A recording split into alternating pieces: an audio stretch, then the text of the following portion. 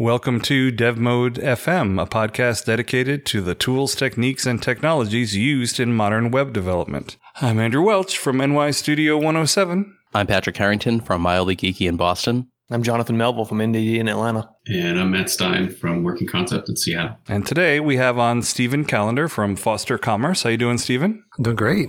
Thanks for having me. Yeah, excellent. And today we're having you on today to talk about running a profitable web development agency. So if you were out mining for diamonds in Herkimer, New York, and some miner walked up to you and said, hey, kind of thinking about getting out of this mining thing, how would I run a profitable web agency? What would you tell them? I would tell them that first you gotta make money. And, basically you gotta make more money than you spend. That's it. Well, okay. Obviously, right? And that's the same. Okay. So that's like people talk about losing weight, right? So obviously there's literally one way to lose weight. That's you take in fewer calories than you burn off. That's it, right? Exactly. Same thing with running a profitable business of any kind. You got to take in more money than you spend. Okay, great. But what are some of the strategies that we might use to enable this to happen? Yeah. So different strategies. I can speak to kind of what I use. So I'm not a financial business coach or anything like that. I've talked to a lot of them through my years. I've had to learn a lot of the strategies because for some reason I did not pick them up in my life just naturally. Well, let's go through your history then. Let's give people some of your background. So if you were not classically trained in running a business, so what is your history in terms of jobs and how you got to where you are today? Yeah. So I think it's relevant to start off when I went to grad school for marriage and family therapy and theology. So I have 2 masters, and I am not using either of them. So I am a wasteful Are you married? I am. But you can't use that stuff on yourself. Well, you're still using one. I mean, technically. Anyway, go ahead. It's true.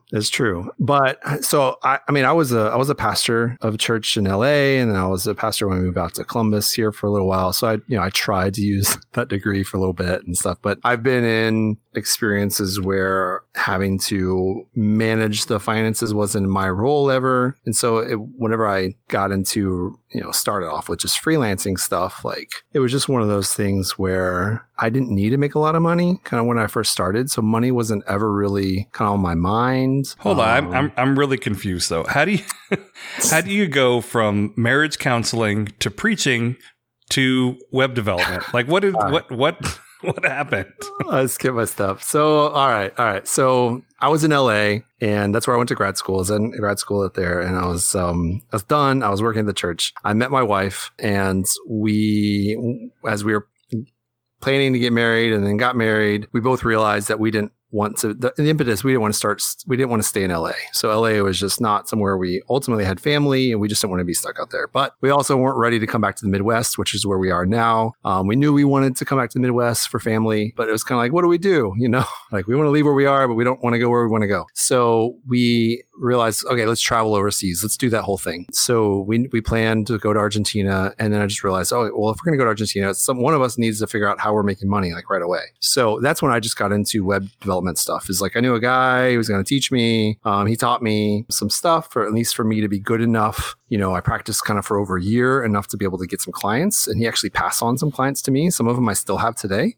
And that's kind of where I started. I had enough of background. I'm one of those guys who I knew modifying CSS, HTML, all that good stuff, at least I knew I was interested in coding, but I was just trying to make money for a year, enough to be able to live in Argentina before then we came back to the US, and I was going to find another church job or something. So I wasn't interested in developing kind of agency. It was just a stopgap, to hey, let's go do this thing until we're ready to settle down. But that turned into a longer thing. Our journey in Argentina went from a plan of 1 year to ultimately 3 years. During that time is when I learned to code. I got probably good at coding. And I think my experience of working with people and being able to, I like working with my clients, and they somehow just kept sticking around, so that I kept getting more and more work. And it just, at the end of 3 years, I realized I had a company, and I needed to figure out what to do with that. But I still wasn't thinking financially at that point. Did you have a plan? Did you have an idea in mind, I need to make X amount of money and I'm going to pay myself Y and here are my expenses and all that stuff? Or you just kind of wing it? when you started? No, yeah, I was just winging it. Even 3 years later, I was still winging it. So I had zero plans. So that was a huge problem. And so yeah, I was just the guy who kind of stumbled into it, and then I kept stumbling, successfully forward and getting clients, but. I think there's a lot of that going on. I think in any freelancing business or consulting business, I think there's a lot of stumbling going on. What did that look like at the very beginning? Like, were you just kind of working on like WordPress sites, or like what do you start with when you're just starting, but also need to make a business out of it? Yeah, I started with Expression Engine. So the guy who taught me was building sites in Expression Engine. So I said, teach me what you know. I want to be able to make money kind of doing some of the stuff you do. So he put me on some Expression Engine projects, and I messed a lot of them up, but I learned. And so that's why my original agency name was Shoeshine Design and Development. And that was kind of this idea that for me, I wasn't really building things. I was just cleaning them up. So you're the shine boy? Yeah. Okay. I was just a hardworking solo guy who was going to come in and just make it a little bit better, so I still joke about I'm a copy paste developer, and that's what I was. Like, I couldn't build you the original site back then, but I could fix it.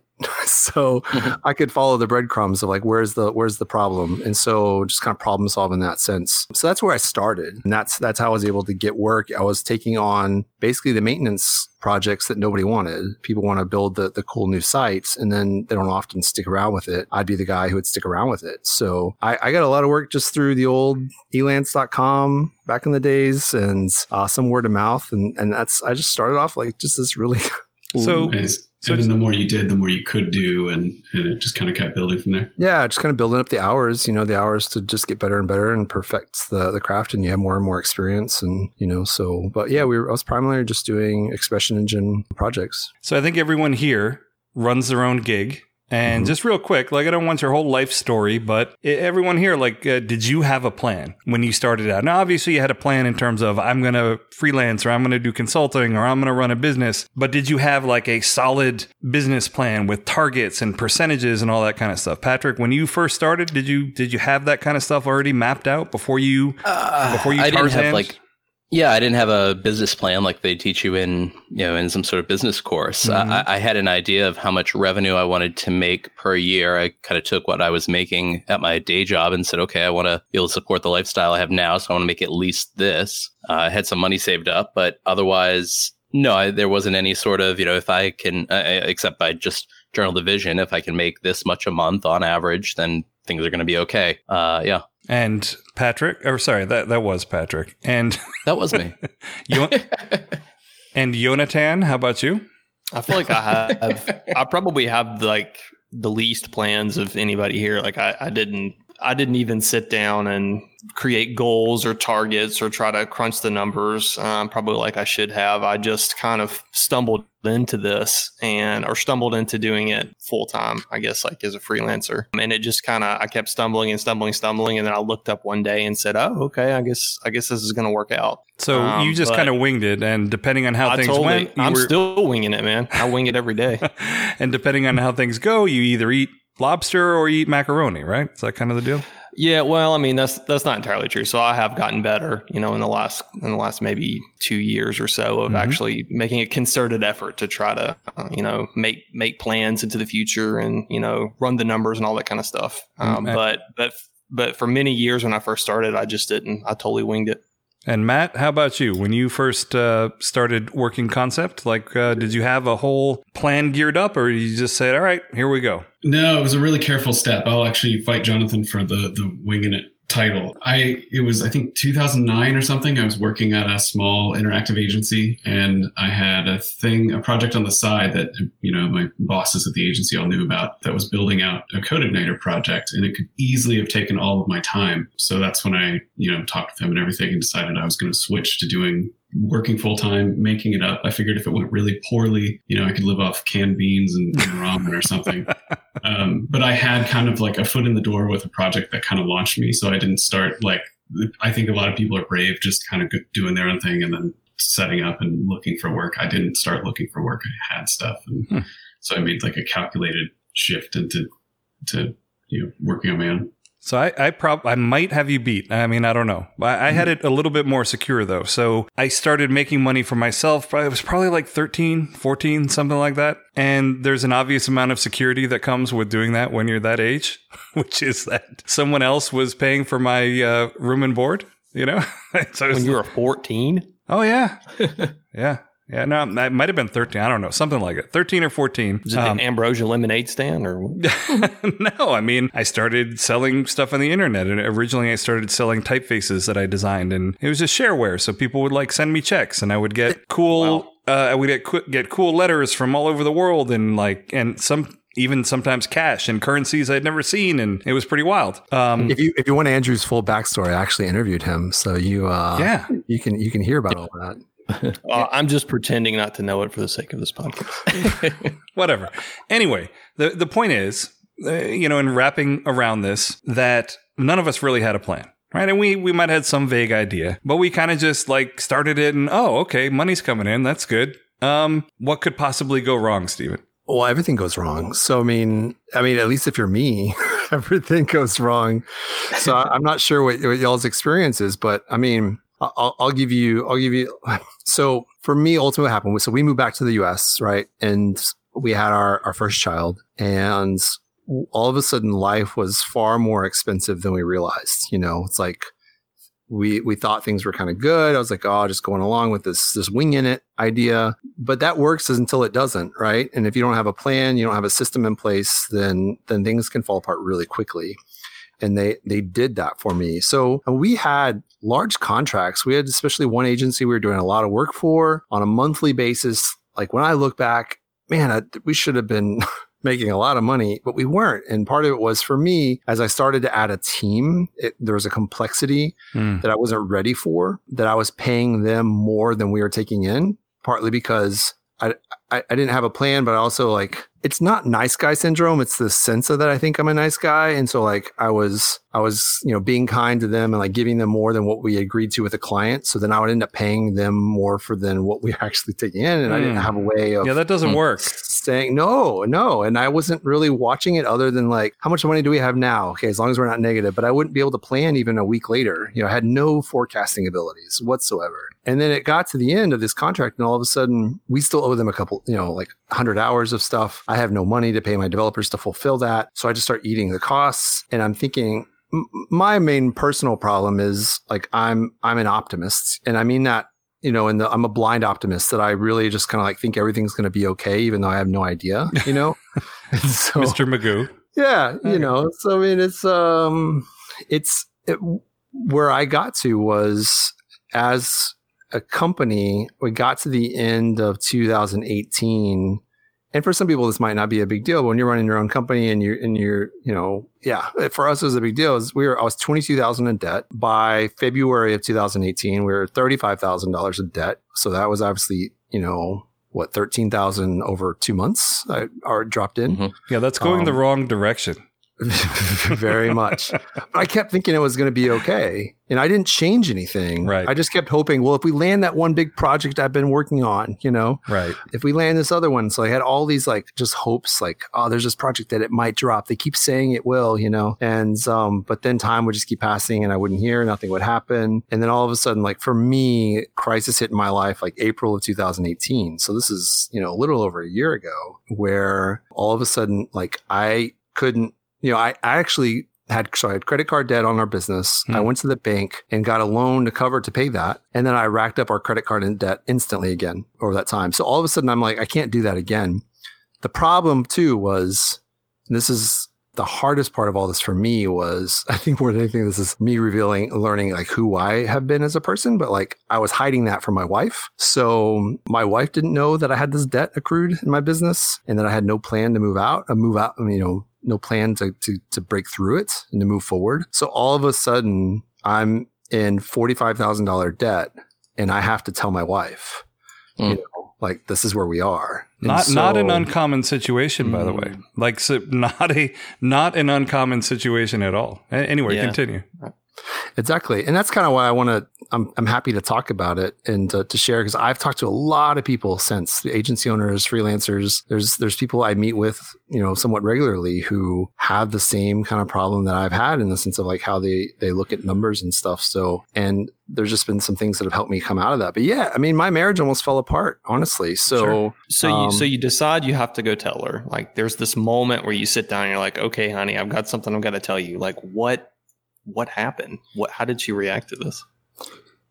So no, it was worse than that. I wish I were even that good of a person then, but no, she asked me like how we needed to do a financial meeting, which we hadn't done. She's like, we should probably start doing that. And we had the financial meeting. She was like, knowing anything was wrong, though. Not knowing anything was wrong. And she just asked me like, do we have debt? And I told her no. Then again, and then I got to the point really where so let's just be fully transparent here. I called my parents before I told her, and I was like on the phone with my parents, just like, I'm in a lot of trouble. Do y'all have like any means like to possibly even help me out a bit, and I was still trying to hide it from my wife. I was hoping they could possibly bail me out, and I could not tell my wife, So I was a horrible person. I was so terrified, Now, just for context, were you the sole provider, or was she working as well? No, she's working too. Okay. Yeah. Another question, so did it start with credit cards being the way to just bridge cash flow, or how did that happen? Exactly. Yeah. It started with credit cards, bridging cash flow, and not. Got it. Yeah. And then eventually went to like a business line of credit or something like that, which I'm assuming interest was a little bit better, but still, the fundamentals weren't there. Exactly. And I didn't want to lower my pay. I was paying myself regularly, a regular pay. And I didn't want to lower my pay because I was hiding it. If I lowered my pay, I had to tell my wife it's not working out. Sure. And so it's really, I think I might, I'm not sure that everyone has that dishonesty problem that I've had, but there's a lot wrapped up in that though. Right. And the reason why I asked you if you're the sole provider is that amongst some people, if they are the sole provider, they feel that this is my job and that I'm not doing my job and I'm letting you down if I ever let you know that it's not working out perfectly. And that can make it psychologically harder. And I get where you're coming from the point of view of when I first started my business, like, I didn't know anything, right? I'm like 14 or whatever. But when I actually first started to hire employees on, like certain things happened. I had no idea what the cost of an employee was, right? So, I would hire someone on, and then my CPA would be like, well, did you pay the matching federal taxes? And I'm like, what? What are you talking about? You mean not only do they have to pay, but I have to match it? I have to pay the same amount too? What?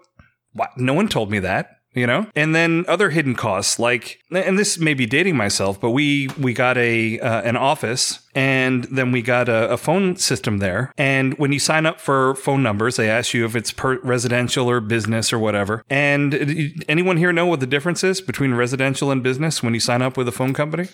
One's way about more 3 times as much. Just charge you more, yeah.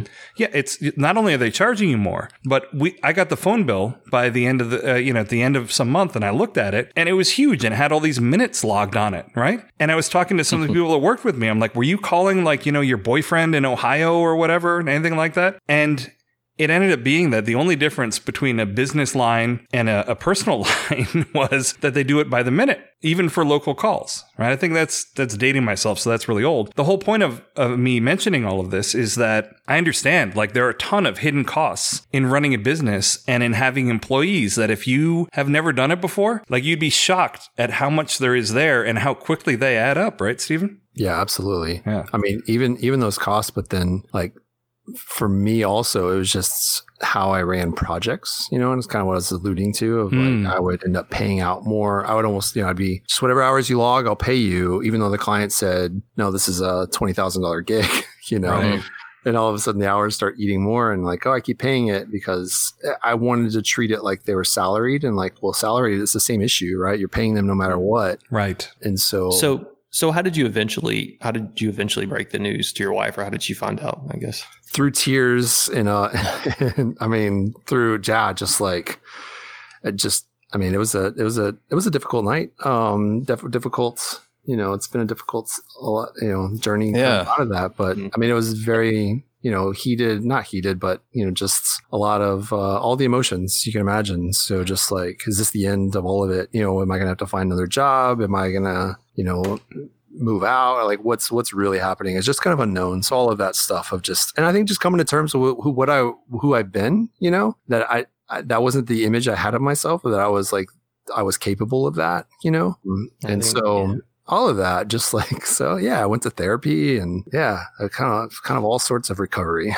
And not to get too far into the situation, but when it came to the debt and all, was that, tied to an LLC or an S Corp or something that was detached from you, or was it all kind of in your name and doing business as? Yeah, so most of it was in the LLC, so it was in the business. So there was some detachment from it if worse came to worse, but still, I can't imagine the emotions that. Well, sometimes have that kind of Sometimes, Patrick, but especially when you're a small business, a lot of times when you go to get a loan, they make you sign something that says, "Oh, and by the way, I personally guarantee this." Right? Yeah, so if it's like a single member LLC or something. Yeah, so there is that corporate veil, but I'm just saying that there are a lot of ways for you to get money that they're going to require that you personally guarantee it as well. Makes sense, yeah. Yeah, I kept thinking that the way to solve my problem was like to improve my marketing. That was the thing that was kind of weird too when I look back. It's like there's a lot of like agency help people out there, I joined one of them and I was a part of the group that was like hoping to, help me out of some things. And there's a lot of those kind of coaches and people out there. And a lot of times they focus on, well, if you can just, get your marketing down and figure out what your offer is at the right price, the right person, the right time, and then increase your funnel, improve your funnel and all that stuff, then your business will be better. And so I just worked at that for a long time and realized like that wasn't ever solving my problem. And I guess that kind of speaks to how you viewed what the problem was. I guess because you saw it as like I don't have enough business or something. Yeah, I just need more revenue. And then if I just get more revenue, then I'll finally figure this stuff out. I just need some more cash in. But yeah, and so ultimately I learned that wasn't, thankfully, that wasn't necessarily my problem. My problem hasn't been able to generate revenue. My problem has been able to, then once we get it, how to manage it, how to manage the money, how to manage the projects so that I can manage the money and keep everybody paid and happy. And so we can keep doing the work that we enjoy doing. So, the ultimately where I got to is, I made a couple of agreements, at that point was that one, I would definitely start keeping better books and books that can be reviewed and not just kind of relying on, well, I feel good this month, I got a payment, but like being able to actually look at like what numbers we had. This is like basic business stuff, right? So just starting to become like a real business.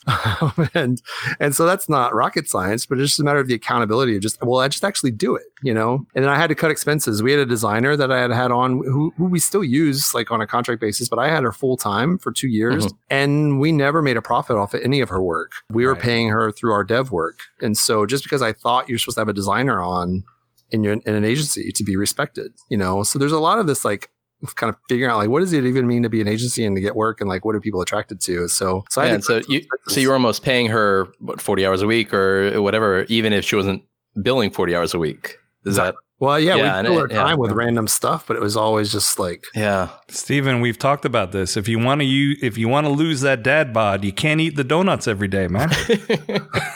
I know. It's true. Well, I understand some of what you're talking about in terms of that sickening feeling. A lot of people, and again, I'm dating myself, don't realize they look at Apple and they're like, holy crap, they're the most valued company in the world, or they were at some point recently. But as a longtime Apple developer, there was a time when it was actually very questionable whether Apple was going to exist. Like literally was whether it was going to exist anymore. And I remember having times where I had like existential thoughts of like, okay, like if they go bankrupt and they stop making this thing that I make my money from, like what the hell am I going to do? You know what I mean? So I can understand at least to some extent the feeling that you're talking about. So where do we go from here, Stephen? How do we pull ourselves up by our bootstraps and get out of this? Hopefully it was with your wife's support. Oh yeah, absolutely. So full transparency from that day forward. So really summer of 2018 is when I would say I finally had a real business, you know, or really operating like a business and not just a wishful freelancer who had some people working for me, you know. And so even though I've been doing this since 2011, so it took that long. But I just, for me, what it took was just learning some basics of finances. For some people, they grow up. I talked to another agency owner, who's in the craft CMS world, and he just grew up with his mentality. And so for me, I kind of feel like I'm way behind the times. But what I implemented was a strategy of just allocating budgets. So really what I'm implementing is a specific thing from a book called Profit First. And I'm implementing kind of their system. And their system is one where it's basically just a budgeting process. They have some opinions about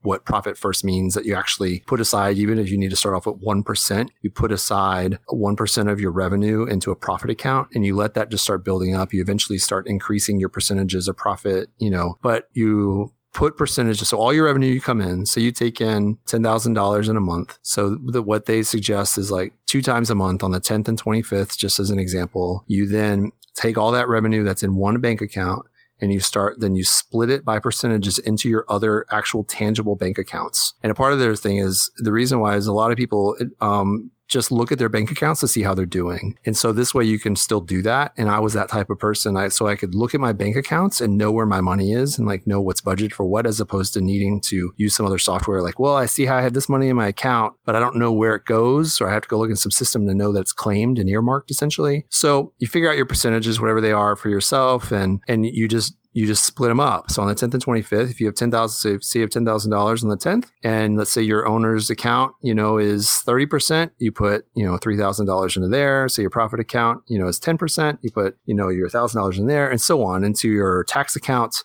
your operating expense accounts. So that I said owner's compensation and profit. Those are like kind of the first 4 kind of expense accounts, and you can start to get more defined and refined as you want to. But that's what I started doing, was just splitting out and then using the mentality and the goal of, you know, you can only spend, for example, for me on my team, I can't be giving them 90% of revenue. Their account is only 50%, you know, right, of all of our revenue goes to them, for example. And I can't remember what my numbers were originally, honestly, but I know what they are now. And that's something you just kind of tweak over time and stuff as you add new team members or whatnot. So, but that was just the simple system that I used. Well, and I think the most important thing, the number one important thing about this is that it's forcing you to think about money and profitability, exactly, right?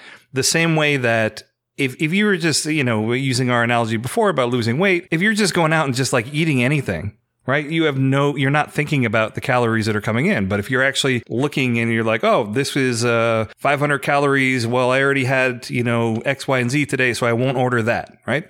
And the big thing there is that it's got you thinking about it, right? And in this case, it's got you thinking about profitability. And then also, the second most important thing is that you've got a system. You know, a very simple system for losing weight is, you know, like, don't drink your calories, right? So cut out all the sugary stuff that you drink or whatever. Mm-hmm. And there are thousands of, you know, different systems for losing weight, and there are thousands of different systems for being profitable. The important thing in my book is, A, you're thinking about it, and B, you're adhering to some kind of system that presumably works for you. You know? Yeah, exactly. And I needed one because, like, I can't trust my gut. Right. You know, my gut is to be ignored. And so I need that guide to say, like, okay, on this date, I do this thing, you know, and I kind of figure it out from there. So yeah, absolutely. There's different, you know, systems and stuff in place for people to kind of figure out like how that gets played out. And so for me, like, this one just worked really well of also letting me see that, hey, I only want my operating expenses to be 12%. Right. Wait, I'm spending 22%. So I've got to cut some stuff or I can't get paid. And then what could I cut? Right. Yeah, let's start looking at that. Yeah. Yep. Yeah. Yeah. So that's how I knew I needed to cut our designer. I needed to, you know, stop some groups that I was in that I was paying for, some coaching things, like just changing servers and stuff I was doing, like finally get rid of all my like stupid domain names for future projects that I want. Guilty. Wait a minute. StevenRulesTheWorlds.com is available now. I can go buy that. Yeah. With the Z in rules. Yeah. Okay. So I'm keeping on to the S. But I started slicing absolutely everything. Right. So for me, there were things to slice. There's some people, they're already lean, in that, but it was kind of, I guess that's the word for it, is I wanted to be as lean as possible. So my operating expenses were as small as they absolutely had to be, fully remote. So like we don't have an office. And so that part was easier. So you do have fewer expenses in that regard. And I will say that if you are a freelancer or a consultant and it's just you, right? And occasionally you'll pay some people that work with you or whatever. Believe it or not, that's a much easier situation than if you actually have a team that's depending on you for the money. Like I get the stress from that, Stephen, because I've been there. And it is a very different thing because you've got all these people that are counting on you for their livelihood, right? Yeah.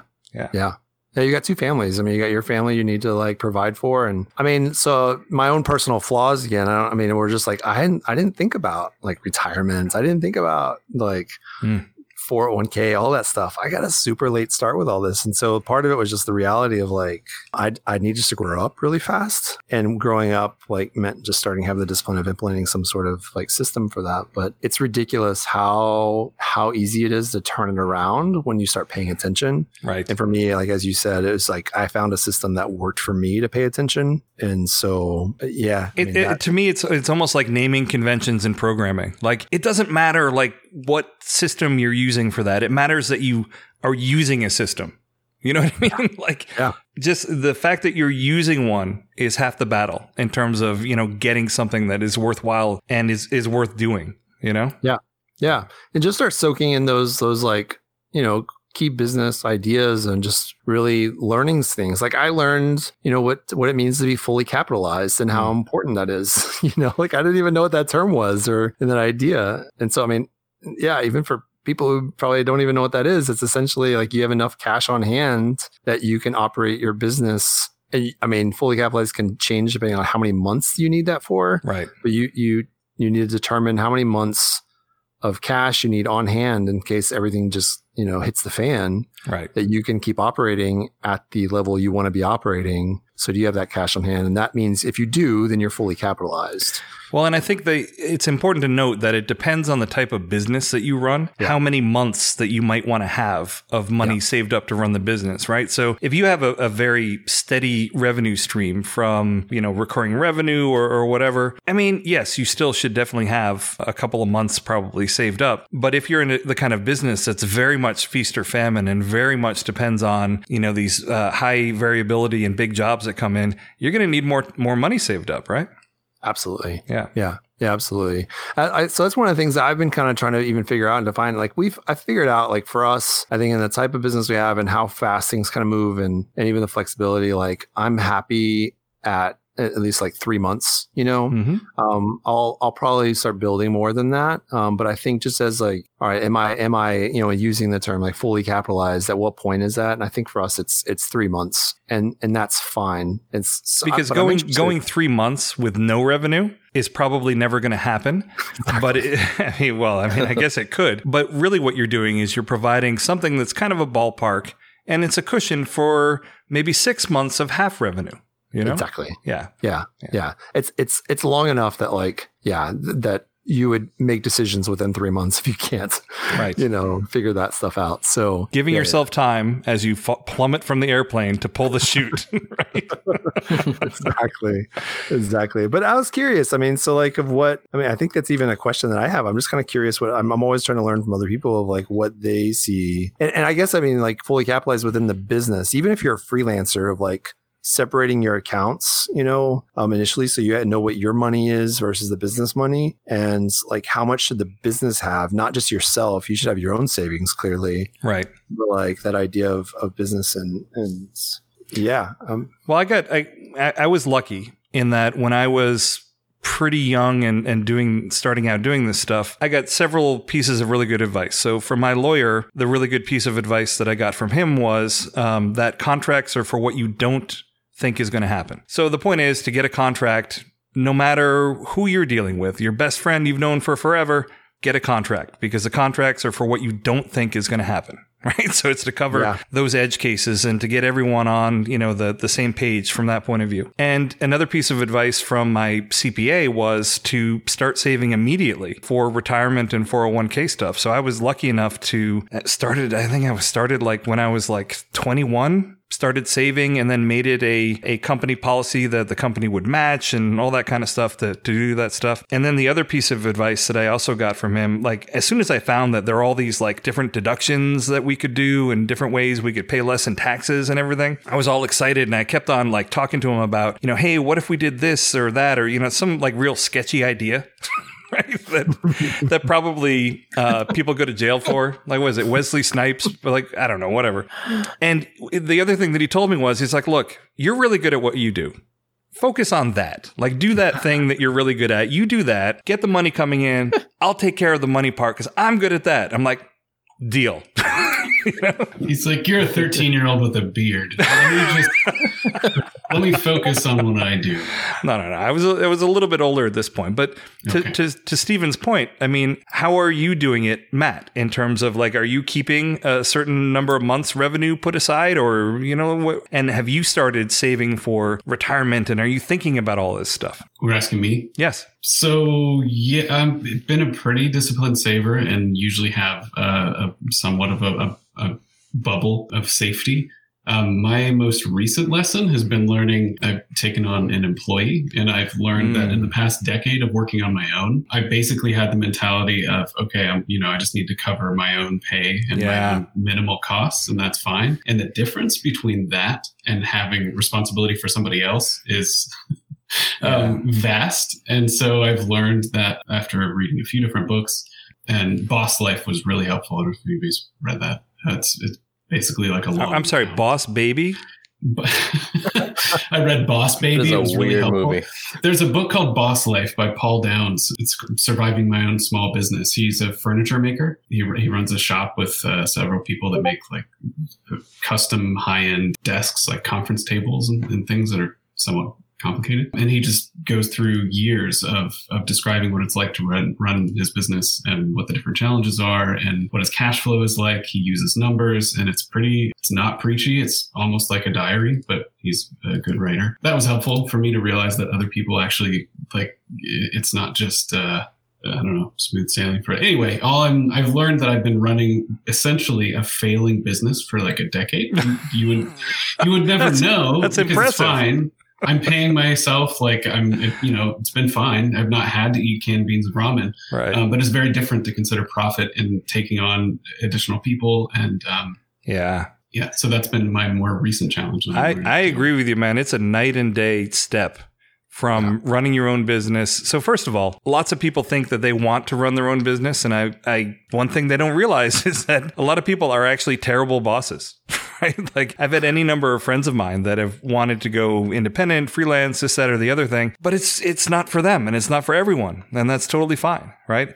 But then assuming you already are doing your own thing, it is a big jump to then take on the responsibility of not only hiring someone else, but then managing them. And then everything that comes along with that in terms of handling the payroll and the taxes and the healthcare plans. And I mean, yada, yada, yada. There's just so much stuff involved there. But I mean, Matt, I always envisioned you as someone who had a chest filled with Confederate dollars and gold bullion buried somewhere in your backyard. And that would be your retirement plan. Is that about right? I'm going to have to think about how I feel about that. But no, it's a little bit more conventional than that. Okay. All right. Fair enough. I appreciate the image that paints, but sure. Hey, Patrick, how about you? Like, have you run into some of the stuff that Stephen is talking about?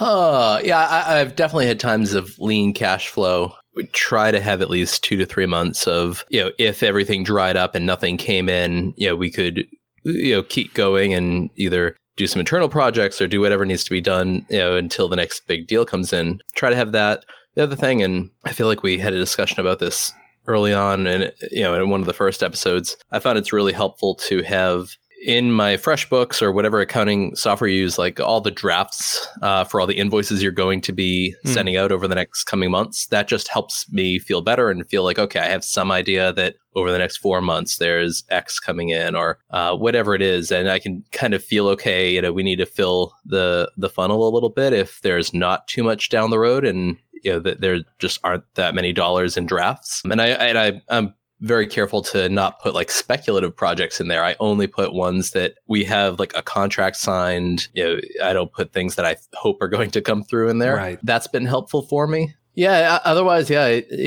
definitely hear it. The other thing that I've always done so far, I've only had contractors. I haven't done employees. So there's that, feeling that, okay, if the work dries up, then I don't have I have to fire people conversation. That being said, I have a contractor who's been with me for years now to the point where he's like my employee, although I'll say that I did not say that for IRS purposes. And so, there is a feeling there that when we've had slow times, I've paid him because I want to make sure, he's putting food on the table with the work I bring in. Right. So I definitely understand a lot of where Stephen's coming from. The other thing that, and I'd be curious, Stephen, to know, when you talked about, I guess the employee part is where it can really change, but we're pretty careful that we only bill as milestones are coming up. So we get paid when we complete work. And so we're never, getting paid up front and running down that money. There's kind of a continual burn of the funds come in over the course of the project. Is that what you were doing or do today? Yeah. Great questions. I mean, I think I used to do the whole 50-50, 50 up front, 50 down, like at the end, and then that would have cash flow problems. Mm-hmm. But that wasn't my issue. Like I did switch to where I primarily now, especially for a larger project, where we'll kind of do more of a scheduled payment. It's almost like a payment plan throughout the course of the expected length of the project. So for example, we think a project's gonna be 5 months, and we'll do 6 invoices where the last invoice is held until we're actually done. But at that point, it's not 50%. It's whatever smaller percentage, it is. Sure. And so I'm kind of fine at that point. So I've kind of paced things out financially in that sense. I've also moved a lot of clients more to just monthly retainer stuff,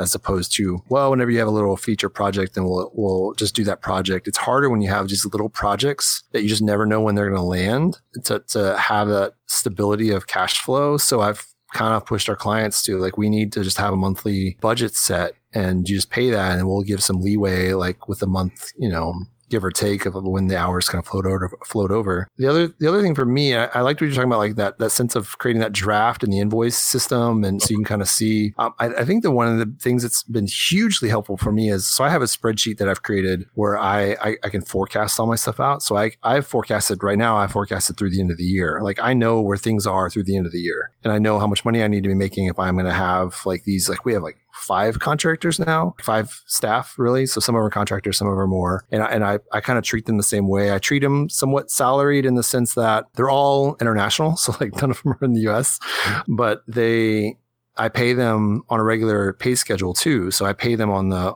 10th and the 25th. And they send me invoices kind of for their hours in that time. So they get a regular pace. It's like a regular pace check essentially, it's kind of how it does for the hours that they've accrued over the time. But I know when I'm going to be pushing that money out. So I can forecast that now. So I know I'll possibly be getting this money, this check in November, but I know also every single 10th and 25th, I have these expenses. And so I can control my forecasting better in that way as well by having regular pay, not just for myself, but for my team. So anybody who I bring on, even if they're just doing like, a short 2-month project with me, and I just kind of say, hey, can you help us out? Like I let them know, hey, send me your invoice on the 11th. Or on the 26th, and then I'll pay you the following 10th or 25th, And so it helps me to control cash flow. And then obviously having the income kind of be on a more monthly basis. So I'm not playing that whole, I've got a huge check now and I need to make sure I hold on to it, and type of stuff. I like to just space it out. So that's helped me. Other people might have other systems and stuff, but again, it's kind of like that gives me a lot more control and forecasting ability. So, Jonathan, what about you in terms of how you are managing with the money that's coming in, money that's going out? Yeah, I sort of have done something that I heard Stephen mention earlier, which is trying to have more like passive income. And right. so instead of relying on huge projects, like a couple of huge projects per year, one of them falls through, you're going to be in a real pinch. I've tried to sort of, as projects are done, convert people over to some kind of, maintenance and support type agreement, which we did an entire show on. But this is hugely helpful because then you're really able to plan out cash flow that way, because you have guaranteed money that is going to come in no matter what. And so this has been a huge help to me, is switching to that model. And then also I've started doing something recently that I used to have this thing where like I never wanted to fire a client, but it started causing me problems in terms of my time was getting tied up with clients that aren't necessarily even profitable to me. Right. So I'll attempt to convert some of these clients over to like that kind of arrangement. And if it doesn't work out, I've been placing them with other people. And so it's helpful just to be able to reclaim a little bit of your unpredictable time. And that helps as well. That's helped me as well, too. Not having to have these clients that just kind of call you whenever out of the blue, just to sort of have more predictability with cash flow and with time. I have this cute little image in my mind of the island of the misfit clients where you send all of your clients that don't fit in. But no, that's exactly that. You basically read my mind in that Stephen had mentioned trimming the fat in his own business by potentially getting rid of, employees or contractors or, whatever. I was going to ask, is anyone trimming the fat in terms of getting rid of clients that aren't profitable? And it sounds like you're doing exactly that. Yeah. And it's not like, I always felt bad about it because a lot of these clients are clients that I've had for years, and they were there like from the beginning. And a lot of them sort of have always been there for me, and I've always been there for them. And I feel like some of them allowed me to sort of make the jump into doing this because they gave me their business. So deep down inside, I never wanted to sort of sever that tie. But by the same token, like, it's business is business, right? Yeah. And do what restaurants do, Jonathan. Do what restaurants do. Just take the dollar, frame it, put it up on the wall, but you don't have to keep the diner. It's not an emotional thing, or it shouldn't be an emotional thing. So like that's been a huge help to me, is just sort of unburdening myself from a lot of this time wasting things that have been tying me up with these kind of clients, and that allows you to have more time to devote to your business and to the clients that actually do matter and the projects that do matter. And I think something that is super important, if you want to run a profitable business, if you want to lose weight, if you want to do any number of these things that require discipline, you have to be brutally honest with yourself. Like, you absolutely have to. You cannot, say, oh, it's going to get better, or, hide things. Like, it just doesn't work. Right, Stephen? I mean, this stuff, it always comes back, right? It definitely does not work. That's something I've learned the hard way for sure. Like you've got to be able to talk about real facts and not, the feeling. So I think it'll be better where this, if you find yourself kind of like, hey, this month kind of feels good, or like, I don't know, this month doesn't feel good, but you can't really talk about the specific numbers for it, then you're probably in trouble. You're probably not operating in a sustainable way that will really lead you to be more profitable. Because the thing is like, once you start paying attention, you look at the numbers, there are probably things you can do to be profitable quicker. And I think that you enjoy, my take is that as I've been able to become profitable, it makes me enjoy the business more. Because in a lot of ways, it's kind of this cliche of like, it's not just a job anymore. Like, the company is actually like rewarding me for starting it, you know? Right. And so to get that reward. And so the way it's set up too, and I use the Profit First system, is you're supposed to pay yourself the default. Like, if you're just kind of like, I don't know what numbers to use, like the default is in that profit account that you start creating, you're supposed to pay yourself as the owner, or however many owners there are. You take 50% of that and you pay it to the owners every quarter. Right. So that you get kind of the business, like the positive aspect of owning the business. That's not your salary. Your salary is supposed to be paying you based on what value you actually bring to the day in, day out of the company. But as an owner of the business, then you take a part of that profit and stuff there too. And so like, even for me, I'm excited for next year for like our core team members who have been around a while, we're going to be doing profit sharing for the first time, and that's something I could have never dreamed of, Right. So Doing the safe harbor thing? No. Well, so the brutal honesty, I didn't mean just being honest with yourself, which I think is true, but being honest and being pragmatic from the point of view that you can say, you can look at the numbers and you can say, you know what, this person that has worked with me for X number of years, like, I can't support you anymore. And you have to be able to make that decision and make that judgment and say, I'm going to have to let you go. And it's not easy and it's not fun, right? Yeah. And Matt, have you done something with that recently? Yeah. I mean, my biggest threat is me and how I choose to spend my time. And I go into meta mode where I wonder, where can I spend time better? And usually it's talking to myself. Like, should you really be doing that? And I've said that to you yeah, that's what you say. You're like, that's neat. Why are you doing that? Yeah. And so I'm trying to enjoy all these little quests that I go on to try and learn things and figure out how things work, but then make more of them make money. Right. Or, at least break even instead of just drain time. Yeah. So that's where I am now. Well, so Stephen, you implemented this system. Yeah. And so number one, you started thinking about it. You started thinking about profitability. You started thinking about cash flow and expenses and all that kind of stuff. So that's an important step. And then you started implementing a system. You were trimming the fat. You were making sure to put money in different buckets so that you had a handle on what was coming in and what was going out. How has it gone for you? It's been great. I mean, it's just night and day. So,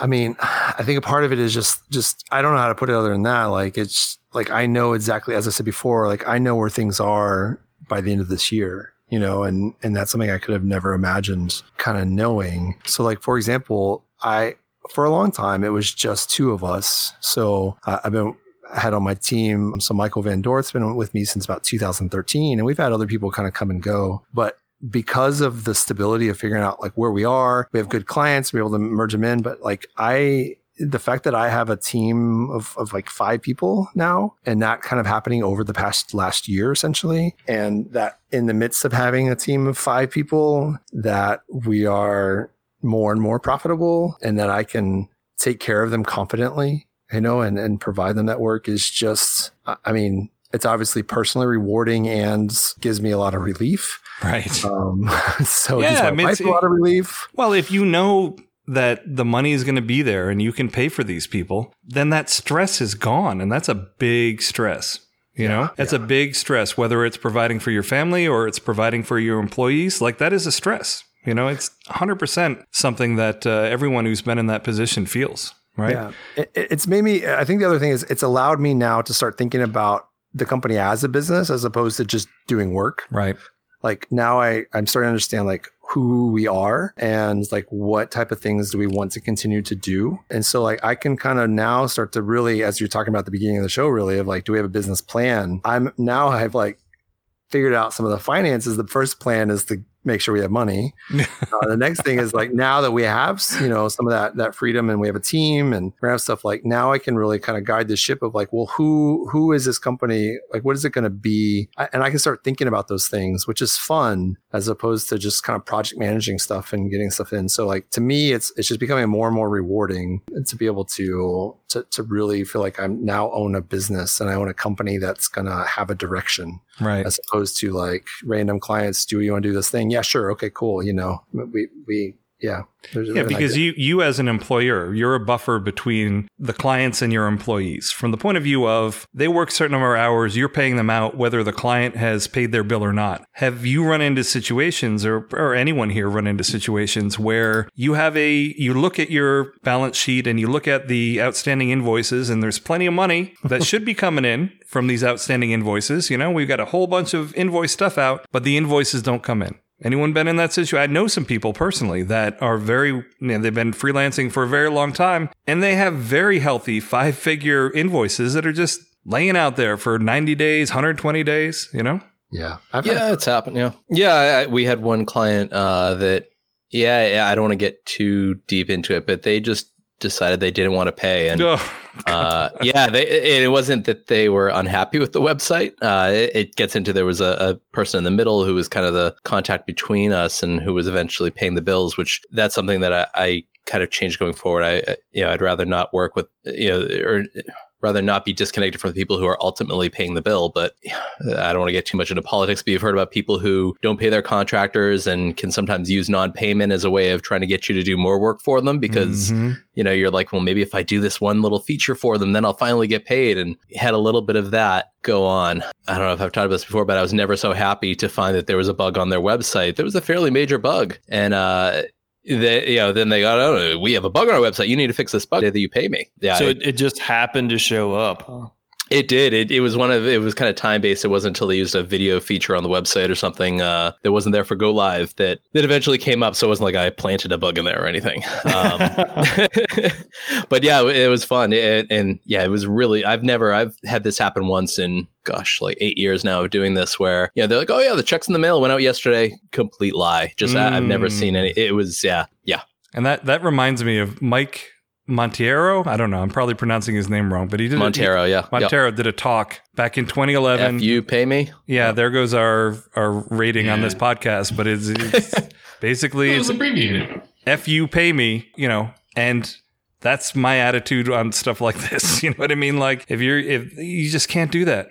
I mean, you just can't do that. That's honestly the benefit. So like, I think if people are struggling with that, I think that's the benefit of breaking down the payments into smaller chunks. Right. Whether you need to milestone them, sounds like Patrick, like you do, or it's time-based, or it's, straight hours, like, and you kind of go into that. Like, I know there's a whole thing too about like charging on value on the project level. I used to fight all that too, and just like, oh, let me try to get the most money out of this project and do that. But I've just gone to the now. I don't care. Like, I just want it to be flat even, time and materials is what I prefer. And so what you can do with that is then you just make sure that as certain time has gone by on hours you've logged, you can just wait for the next invoice and you don't start the next round until they pay it. So that's exactly what I was going to ask. So you basically just stop development until the next one's met. Okay. Yeah. We have one right now that, I'm sure we'll start again and they'll pay and stuff. But like, we just paused. I just told our developer, I was like, hey, pause this project. Go work on this other one until the next payment's paid. So I used to do 50-50 too. And then I went to milestones. But even then, I only usually break them down into 4. And even that's a problem. So my brother lived in Spain for a very long time. And he said that one of the common expressions that they had there was, if you pretend to pay me, I'll pretend to work. So, Nice. Yeah. I have a question for the whole group, actually. I'd like to start with Stephen, but I think a lot of this seems like it boils down to discipline. And for me, discipline is how you choose to spend your time, because that's the part that I've already mentioned I'm learning.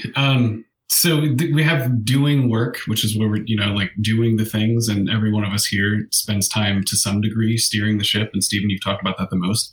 What does, like, in the course of a week, how much time do you spend, or do you tend to spend doing, work, managing projects, stuff like that, and then spending time at this meta level of ensuring, the health and profitability and kind of steering of the business? Yeah. So, and for me, we don't have a project manager at this point. So I'm managing projects, so I'm very aware of then kind of what hours are spent and like I know what budgets are for them. So in some sense, every day on a project level, I'm kind of watching stuff, but on a just big meta forecasting, where are the real numbers and the numbers in the books and where the, all that stuff. I do that weekly. So I have dedicated time in my schedule on Thursdays where I do, and I just do it all at once. I do my personal finances and my business finances in this one block of about 2 to 3 hours, where I just kind of comb through every single detail. And out of that, I have a deliverable for myself that I have my spreadsheet that I can see is updated with all this stuff, which is essentially my kind of reconciling what's been done, but also my forecasting for what has been discussed and what contracts are possibly, what the pace of contracts are going to be in payments. And then, just kind of seeing, just kind of do all that. And then on the personal side, I just have my own deliverables as well. So I can show my wife, basically my accountability partner is my wife now, in that sense of like, I need to be able to always show my wife what is going on in the business and the personal side without using emotional language of like, well, it feels like it's going well, I need to be able to show her, here are the numbers. You can decide if that feels good or not. And so that's what I have to avoid. And so that's the system I've created for myself. I just do it every week. And Matt, I'm going to answer your question in a second, but I wanted to do a quick tangent. I had a situation where I was running my company and it was the opposite situation. We were doing incredibly well, right? And one of the things that I had gotten a bee in my bonnet about was no credit card debt. Like I hated credit card debt, didn't want to have anything to do with it. So the only credit cards I had were an American Express that you have to pay off at the end of the month and debit cards, both for the business and myself personally. Right. And part of that is just, getting rid of the temptation. Right. But it's also a system that makes it really kind of easy to live and work by. So what I did was I think at the time, I think we had a dozen or so employees, is I called each employee into the office individually. And I said, okay, look, find out how much household credit card debt you have. Bring it in to me tomorrow with the statements, and one-time reset, I'm going to pay it off. Right? The business is going to give you a bonus that will pay off this credit card debt. And usually the only thing you have to do is give me an agreement where you say, okay, I'm not going to get another credit card. I'm canceling all of my credit cards that let me carry balances. Fine. It's just a, gentleman's agreement or ladies' agreement or whatever you want to call it. But the reason I'm telling this story is that there were a number of employees that I called in, and, I would say, how much credit card debt do you think you have? And they would be like, maybe, 9,000. If they're earning like $80,000 a year, $9,000 in credit card debt, if you do the math, it's actually pretty high in terms of how long it's going to take you to pay that off, assuming you have other expenses. There were a number of them that they came back the next day and they're like, you know what? My wife actually managed the credit cards. And this one guy said it wasn't $9,000, it was $27,000 in debt that they had, because she didn't, same reason you didn't want to tell. No, until, yeah. He had no idea. Yeah. Same reason why you didn't want to tell your wife. She didn't want to tell him, because her job was paying these bills, and she was doing that,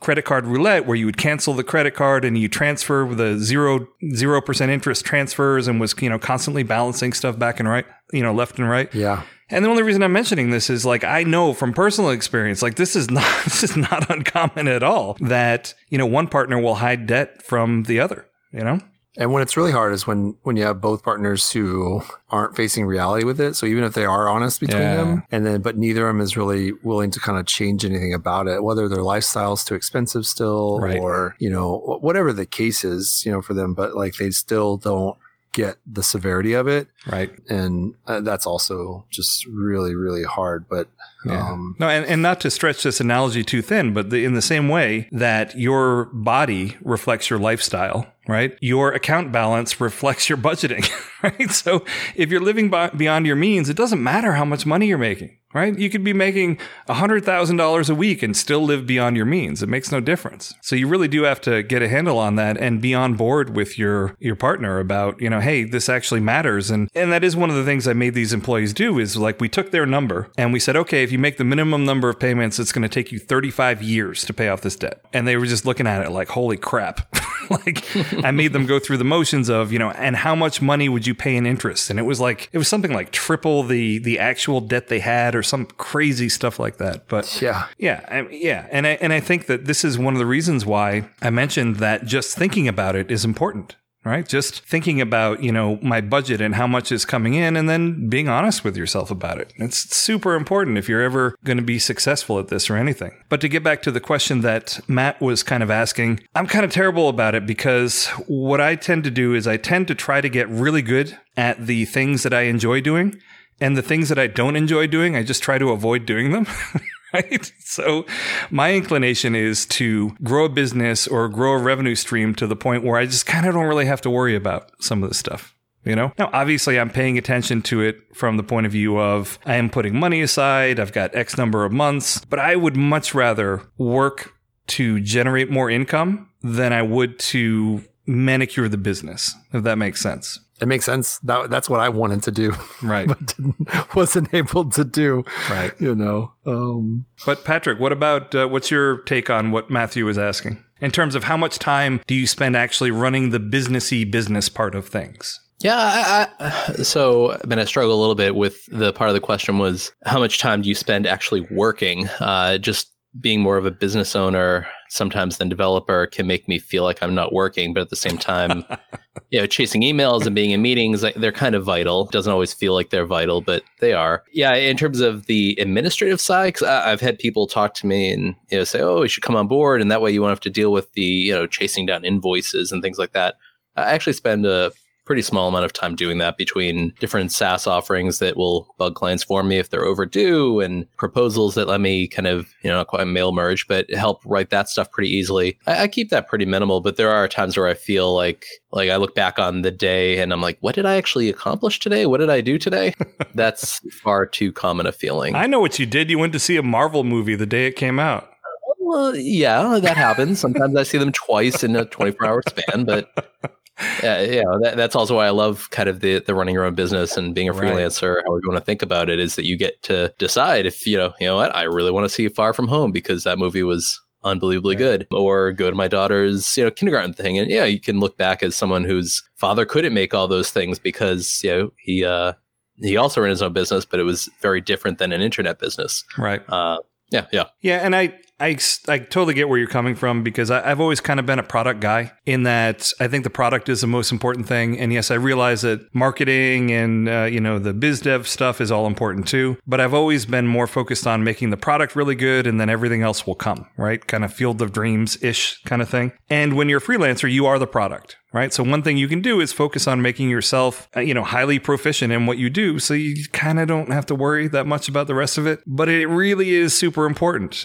Jonathan, how about you? How much time do you spend on the meta business part of this stuff? And, what's your attitude towards it? It's like almost strange that we're talking about this right now, because I've, in the last 2 to 3 months, I've really started devoting a lot more time to this. Not because I've found myself in some hole or something, but I started getting the willies about it, I guess. Like I've heard these kind of stories before, and like I think I speak for all of us. Like we all appreciate your candor on this, Stephen, because everybody screws up, but it's really hard to talk about it. But when we do talk about it, it benefits everybody, because you can have this tendency, especially if you're like a one-man shop, looking out on people that you perceive as being, super successful, and it's sort of like Facebook syndrome. Like people like to protect their successes and, all their pictures of themselves in Hawaii on their vacation, but nobody likes to talk about the bad stuff. But it is helpful because you don't develop this mindset that like everybody else has got everything together and you're just like a total screw up. Everybody makes mistakes and everybody screws up. But I started thinking about this about 2 to 3 months ago. And I've just been really cleaning house a lot lately, not even in terms of like some of the financial stuff. So, actually making a plan, actually, having like a business development strategy, but even things like time management. And as I mentioned before, like how I conduct myself with my clients. And I know. I was shocked. Like you brought me in on a conference call and you actually had like a timeline and you had time blocked off. I was very impressed. Not me at all, man. That's not me at all. But like I have some of the most frustrating moments of my life in terms of my professional career. They've all been my fault, 100%. Right. 100%.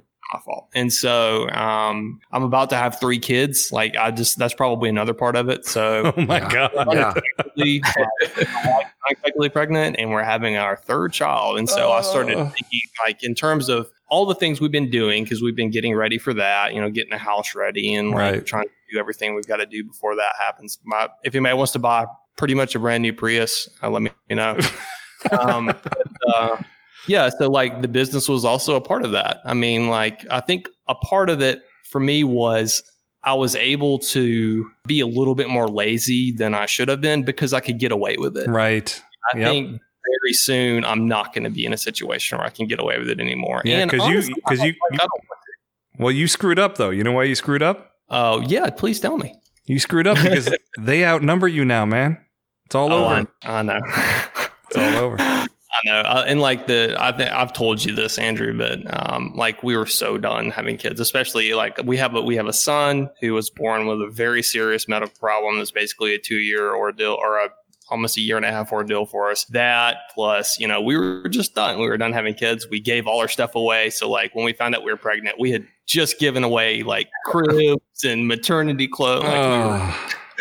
So anyway, kind of funny, but yeah, so like I think that was part of it too. Is just I sort of had this spark in me that I needed to sort of right the ship a little bit before baby number 3 gets here, and the business was definitely a part of that. But I'm much happier too. So like even just in this, maybe like I said, 1 to 2 months, I find that it's a lot less stressful. All right. Well, reminds me sometime. Remind me to tell you about Dr. Stop. Is legit a local doctor that does vasectomies. His name is Dr. Stop.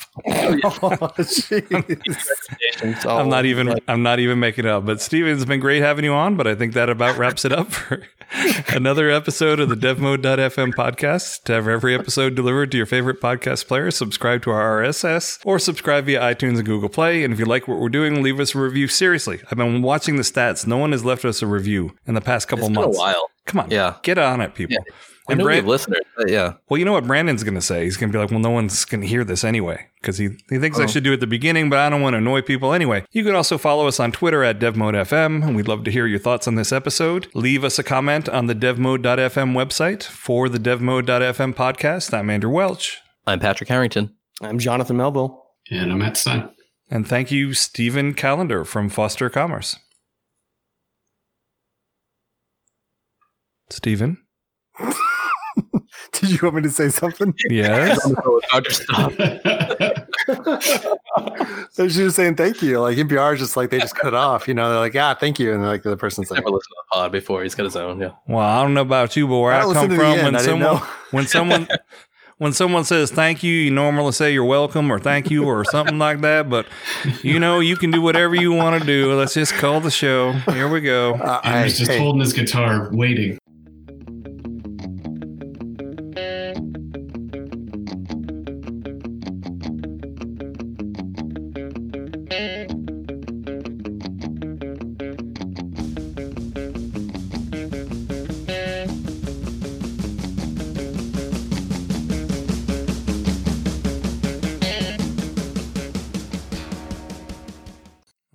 Stephen, I think that was good show.